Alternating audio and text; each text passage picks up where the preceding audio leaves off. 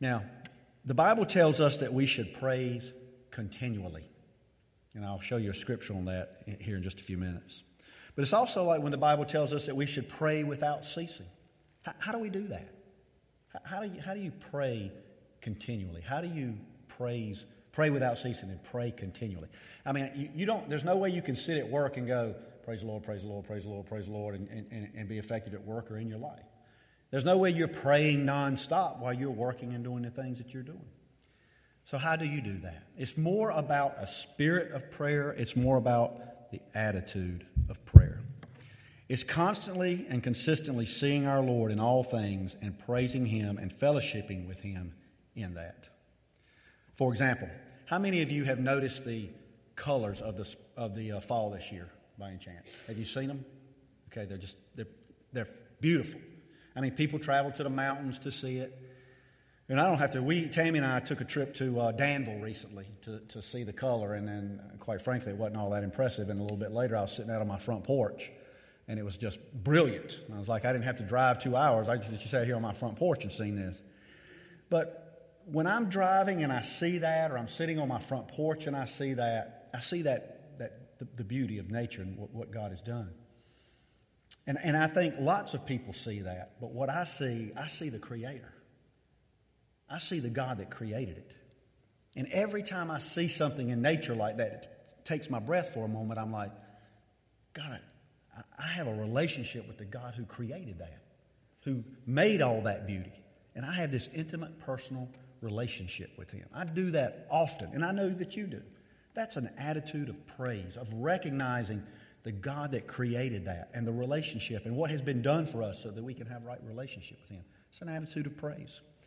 Very similar, the last couple times that we've been down to the beach, Tammy will tell you the sunsets have been unbelievable. Sun rises up on the ocean side and it sets over the waterway. And it's been unbelievable. The sky has been pink, red, to the point that you almost just want to stop and look at it. And as a matter of fact, we did. We were riding down the road and it was like, we've got to pull over here and walk over and just look at this. And it was so breathtaking that many people were running over. There was a couple people running over with cameras to take a picture of it. And once again, I stood there for a minute, and I did look at that, and I realized that the heavens declare the glory of God. And for a minute, I think, wow, look at that sky. But I have a relationship with the God who created it. And I praise Him in my spirit there for a moment because of who He is, what He's done. That's being in the spirit and the attitude of prayer continually. There's 3 Hebrew words throughout the Bible that mean praise. And one of them is yada. It's spelled Y-A-D-A-H. And it means to praise, to give thanks, or to confess. A second word that's often translated as praise in the Old Testament is zamar, Z-A-M-A-R. And it means to sing praise. And a third word translated praise is halal, H-A-L-A-L. It's the root of hallelujah. It means to praise, to honor, or to commend. All 3 terms contain the idea of giving thanks and honor to one who is worthy of praise. So praise is much more than what we do for 20 minutes on Sunday morning. Now, I love that. I love that collective praise. If you're like me, I come in, my week's been busy, I've got a lot on my mind, and that 20 minutes resets me. It prepares me to hear the Word, and then it just resets me and recharges me to handle my week going forward. And I want to take a minute to brag on our praise team for a minute. Brother Matt, I don't see Sister Amber here, but I have to echo what Brother Dan said, we have a first-class praise and worship team here. I've had a chance to do some traveling lately, and when we travel, we visit some other churches. I've been over to where Colin goes to church, Raleigh First Assembly, large church. And there's other churches with good praise teams. But some of those churches are much larger. And the quality we have here for the size church we have, God's blessed us. He really has. He's blessed us. Primarily for 2 reasons. One, the most important thing for people to lead us into praise and worship is they must first be worshipers. I see Brother Denny walked in. Sister Escamilia's here. So there's a lot of our team is here. They have to be worshipers. They have to be seeking God first. It's going to be kind of hard for you to lead someone into worship when you don't first worship yourself. But there's second and very important is they got to be gifted. I don't care. You might spend some time before the Lord, but if you can't sing, you can't sing. And if you can't play an instrument, you can't play an instrument. And the nice thing about our team is we have the talent, we have people who are God seekers, and you can tell it when it comes time for us to do praise and worship. You really can. And some of the churches have maybe more instruments. Now, when I was over in Raleigh at RFA, it's they have their church in a warehouse. And I was telling Brother Matt, if it wasn't for the words on the screen, I couldn't understand what they were saying because it's loud, but the acoustics are not that great. They bounce around a lot, but with the words on the screen. But I thank God for what He's blessed us here within our church. And that's a very important part of praise, is collective praise. But it is so much more than that. And that is what was on my mind as I began to think about what I would teach about tonight. And I started looking around, and I had several scriptures out of the Bible in my mind on praise. And I was thinking about those scriptures, and I had a few stories in particular that I was sitting down and I was going over it, and I was just trying to put it together, and nothing was really clicking. So I decided to get on the internet, look around a little bit. And so in the interest of full disclosure, I ran across this article from Crosswalk, and I began to read it. And it encompassed everything that I had been thinking about. And so I'm going to share this with you this evening, and it is a reminder from God's Word. It's 8 reminders from God's Word of the power of praise. And there's power in praise. It's not something we just come to. Yes, I love the collective worship. Yes, I leave here refreshed in my spirit.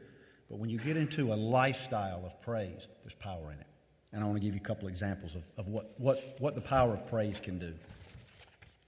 First, praise gets our focus off ourselves and back on God. How many of you would agree that we live in a very self-centered culture right now? It is very selfish, very self-centered. I'm on the social media. I must admit, most of the time I hate it, but I think there's some good about it. So Tammy's our social media guru. She does enough for both of us. But you don't have to do much on social media and see the self-centered. Listen, I'm not going to say that. I'm talking to a little bit older crowd here, so there's nothing wrong with a selfie. I'm sure some of you probably have taken selfies. I know Tammy's taken a selfie. I've never taken a selfie. The idea of me picking up my phone and going and putting it out there to see just does not sit well with me. I'm like, there is no way I can do that. And the young people, when you see them do it, they always the girls, they got to throw their hands on their hip. I'm like, no, I just can't do that. And I say that just to say, it just speaks to the culture about, it's about me. Life is about me. And that's where we are as a culture now. It's about us. But when we come to worship God, when we have a relationship, it takes that focus off of us and puts it where it really belongs, on Him. It puts us directly on Him. We come in, and too many times we're focused on our problems, and we've got them. We're focused on our jobs. We're focused on our desires. We're focused on everything but God.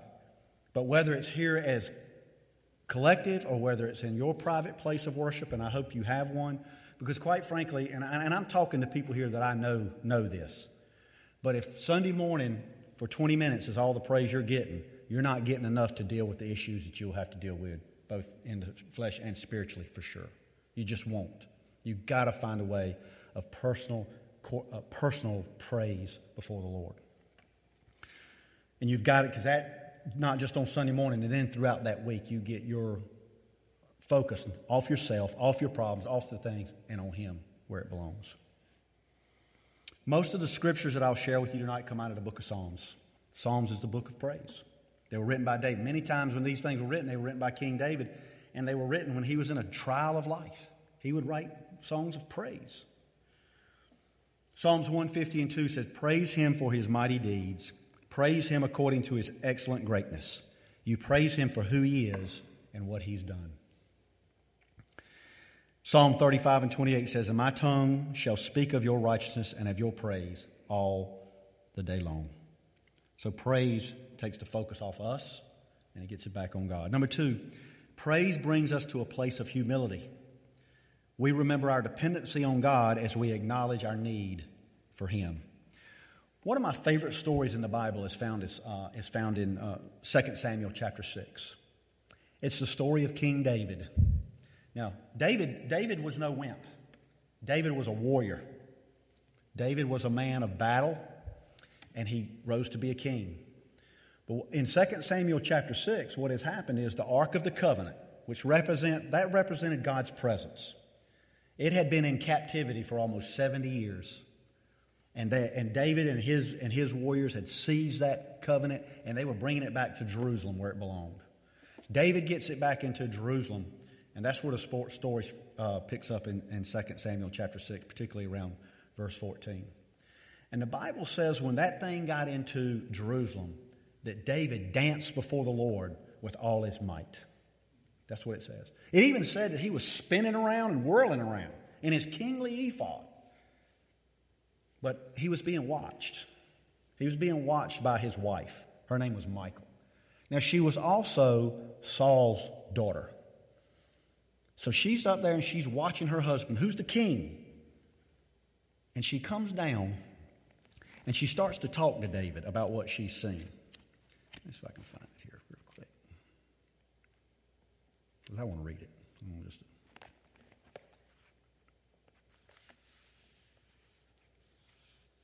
She comes down to him, and this is what she says to him.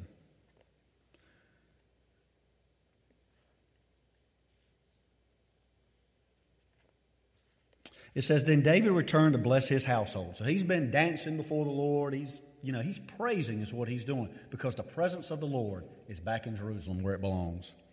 And it says, and Michal, the daughter of Saul, came out to meet David, but this was also David's wife, and said, how glorious was the king of Israel today, uncovering himself today in the eyes of the maids of the servants, and of those base fellows shamelessly uncovers himself.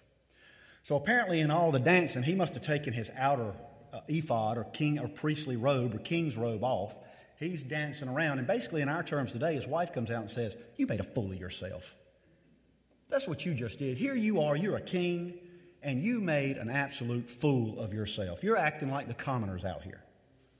That's what he said. And people today, when we get into worship and we decide to humble ourselves, the first thing, if you're not careful, when you feel God's presence and you want to just worship, maybe you want to run, I don't know what God's moving. The first thing, if you're not careful, you'll think, who's watching? What are they going to think about me? What are they going to think? Are they going to think I'm crazy? Or do they think I'm an idiot if I raise my hands? If I decide to really begin to praise the Lord, not piously, not because you're trying to impress someone. Unfortunately, sometimes that happens too. I'm talking because you feel the presence of God and it begins to move you. If you're not careful, the first thing that will happen is the devil will start to say, people are watching you, and you're going to look like a fool. And that's what Michal said to David. You look like a fool. Let me tell you what David said. This warrior, this tough guy, this is what he said to his wife.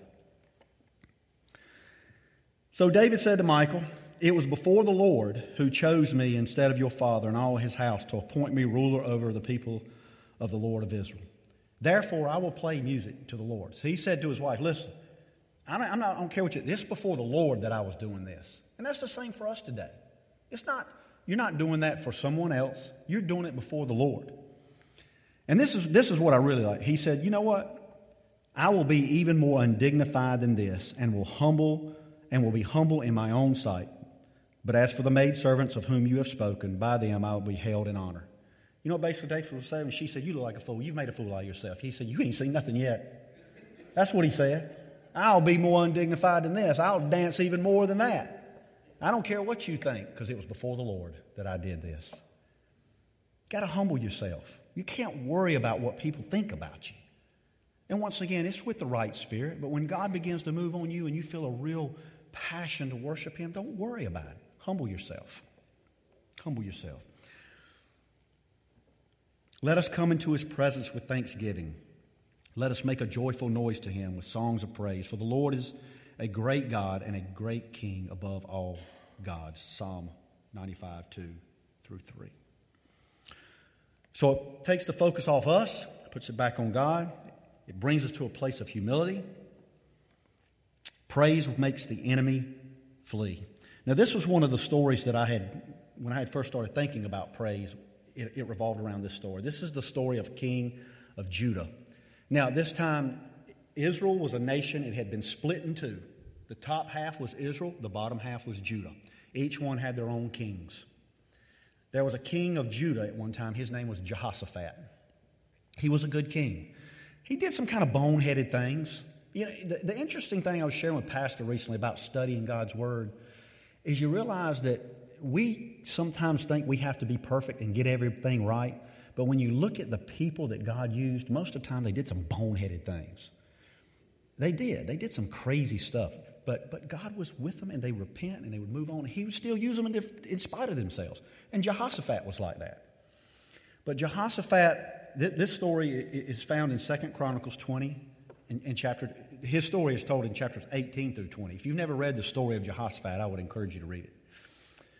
But Jehoshaphat had the people had come to him and said, Jehoshaphat, the Ammonites and some of our Moabites, some of our enemies, they're coming against us. And they're a large army. And there's no way we can win. And that's what the Bible says. And he says he got afraid. Which I probably would too if they said, look, you've got this large army coming against you.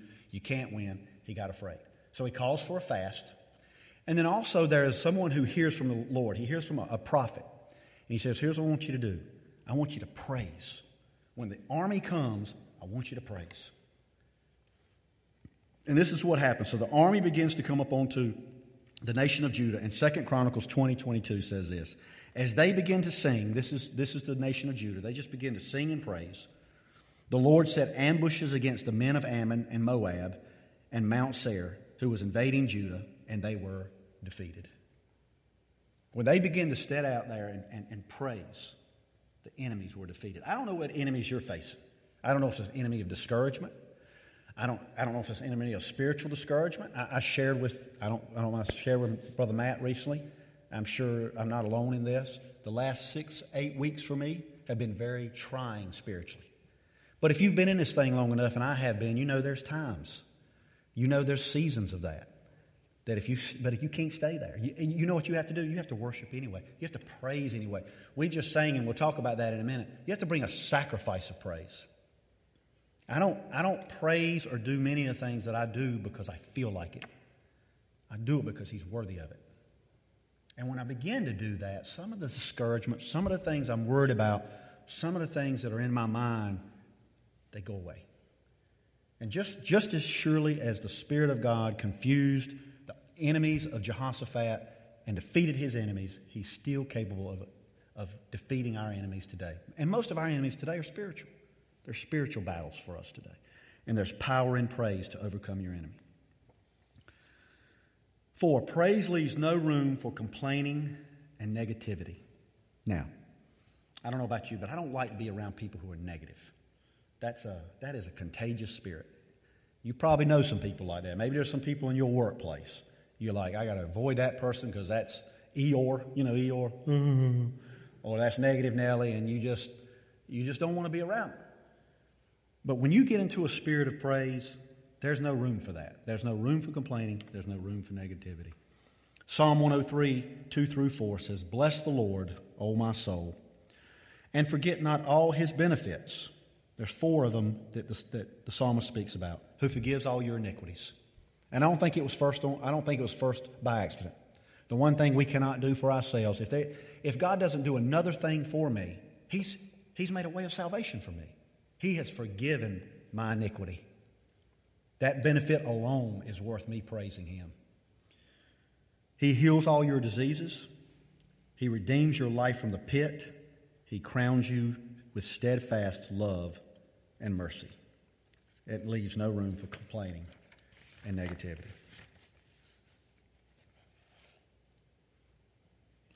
Number 5, praise makes room for God's blessings over our lives. Enter His gates with thanksgiving in His court. Enter His gates with thanksgiving and His courts with praise. Give thanks to Him. Bless His name.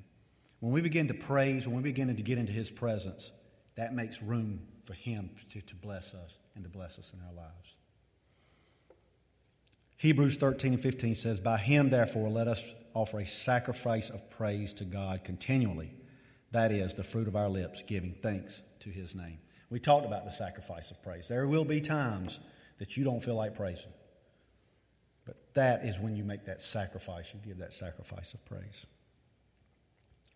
Praise invites his presence. When Brother Matt and the praise team come up and they start to praise and people come forward, or whether people worship where they are, that's not for his benefit. That's not necessarily for our benefit. You know, there was a big controversy not long ago surrounding, I think her name, Victoria, Osteen, Joel Osteen's wife. And I don't get into all that stuff. I think sometimes people are just too critical of each other. But apparently she had said that, you know, worship was about you, about what you could get out of it. No, and I don't know if that was said or not. I just heard that controversy. It's never about that. Worship is about him. And when Brother Matt and this team is up here and we're out there, we're doing one thing. We're inviting his presence. That's what it's about. It's about inviting his presence. It's about singing and worshiping, because the Bible says he inhabits the praise of his people. When we begin to come together collectively in worship, or whether you do that in your own private closet, what you've done is you've decided to invite his presence in there with you. It's very special to do it with a group, with the instruments. But it's also very, and now when I do mine, most of the time I have a praise and worship set on my phone. I like to have music, a worship set if it's a praise time for just myself. It helps me get into the spirit and the attitude of worship. And if you don't have one, you know, there's plenty of ways to do that, to get your own worship set. But it's what it's about. It's about inviting his presence. It's not about what I'm going to get out of this, or that there's performers up here, or any of that. We want God to begin to move.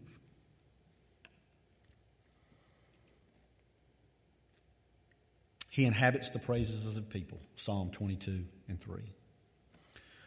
Number 7, our spirits are refreshed and renewed in his presence.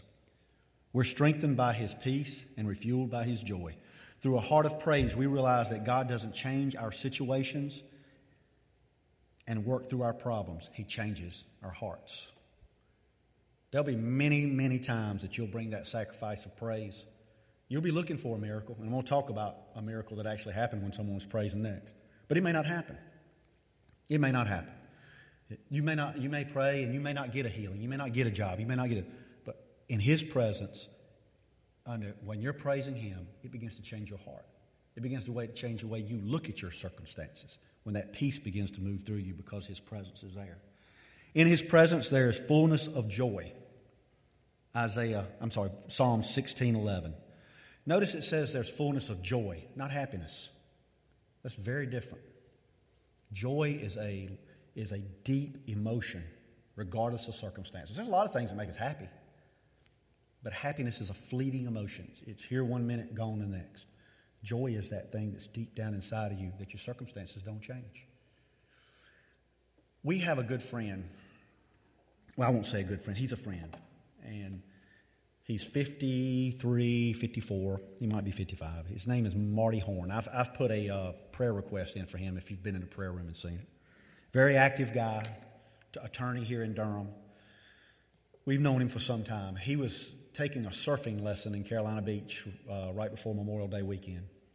Fell off the surfboard, hit his head on the bottom, and broke his neck and is paralyzed from the neck down.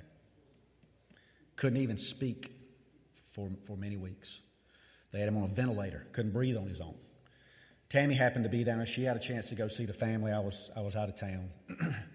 But when we went back the next time, we had a chance to go and spend some time with him. He's from a Catholic background.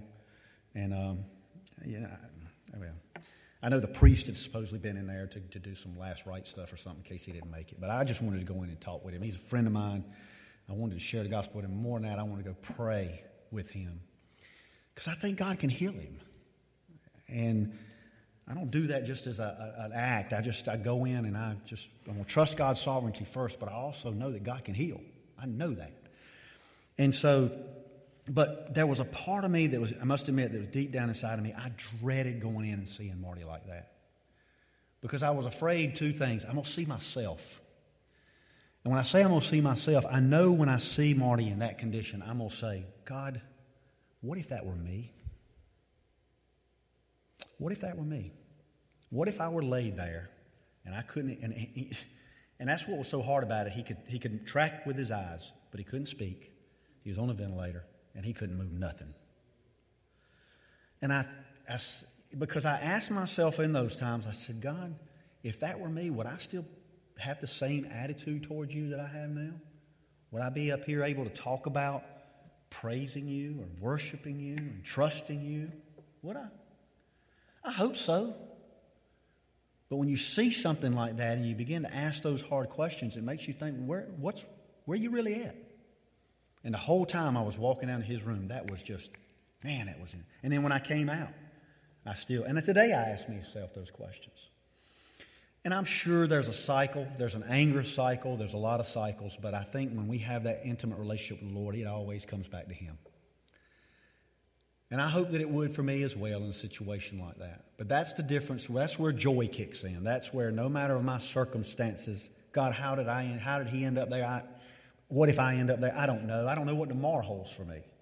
But I have to be prepared to let His presence create joy in my heart, no matter what my circumstances. And I have to work on that each day. That's why it's so important to be in His presence. So many times in our world today, and you've seen it, people run into the church when there's a crisis of life. Maybe I can get some help in there. And they run in and nothing changes, or they have an emotional experience and they run out and there's no real change. Whereas when we are in His praise and His presence and praising Him constantly through all things of life, when the hard times of life have come, we're prepared to deal with those. His Spirit is in us. You're prepared to deal with those things.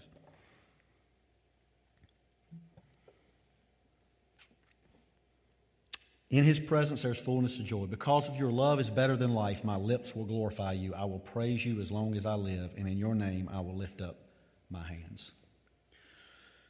Last, it paves the way for God's power to be displayed, and miracles happen.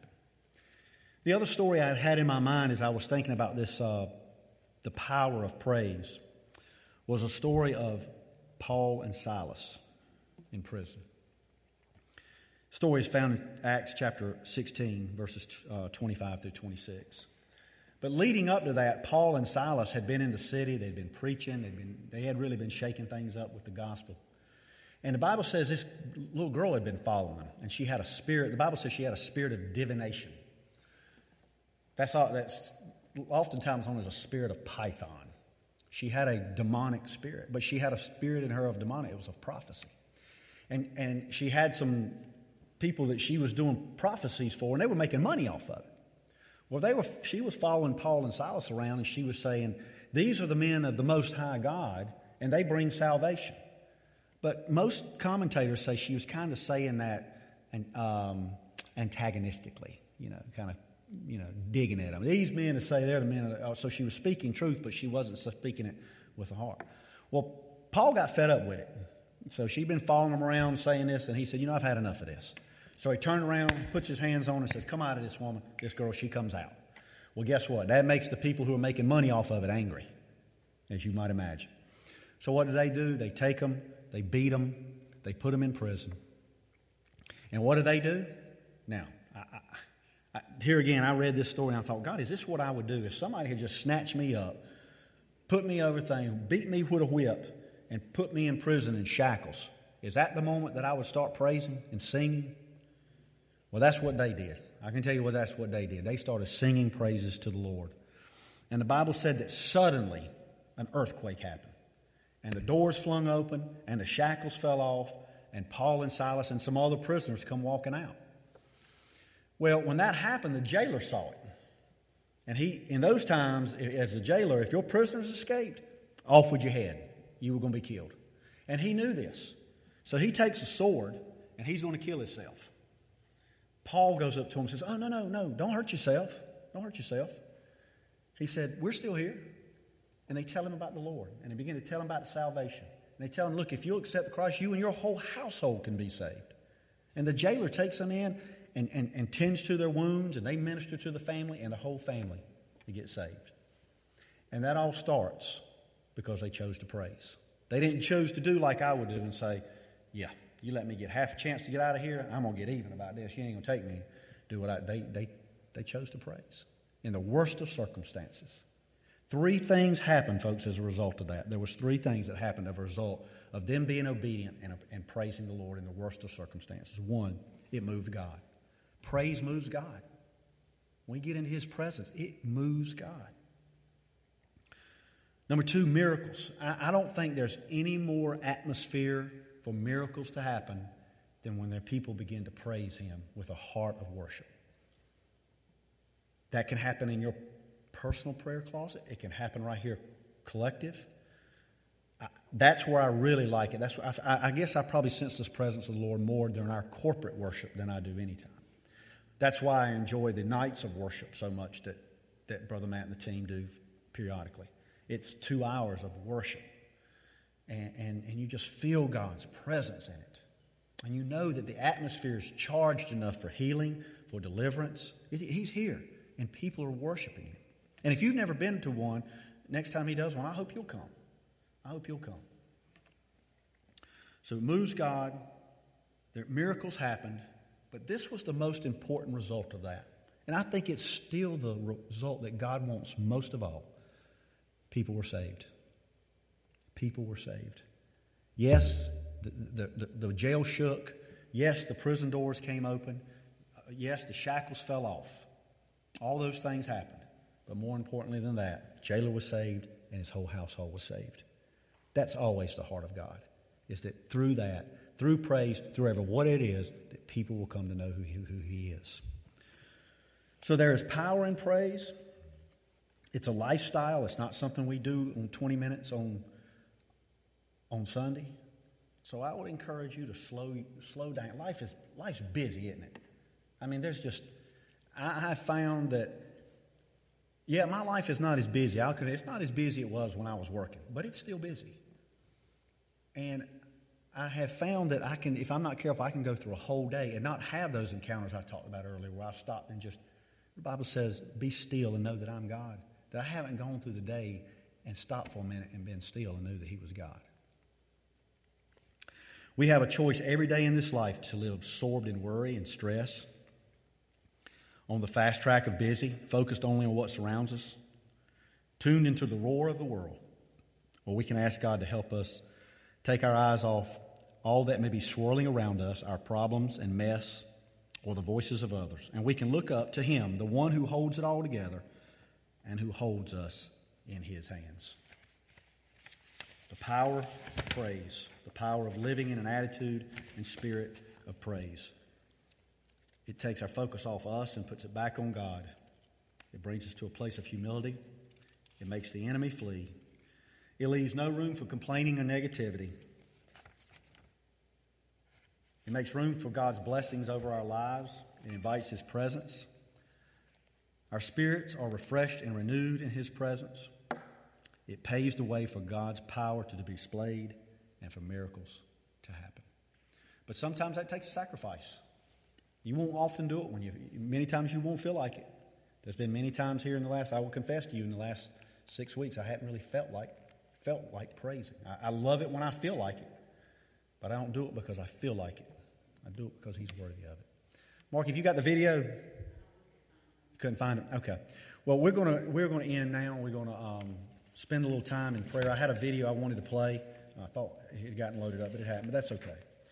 So I'm going to ask Mark if he'll start the music, and we will come forward and let's spend some time before the Lord in prayer. And this week, for the rest of this week, take a few minutes when you're out and about and just stop for a minute and spend some personal time in His presence and begin to praise Him for who He is.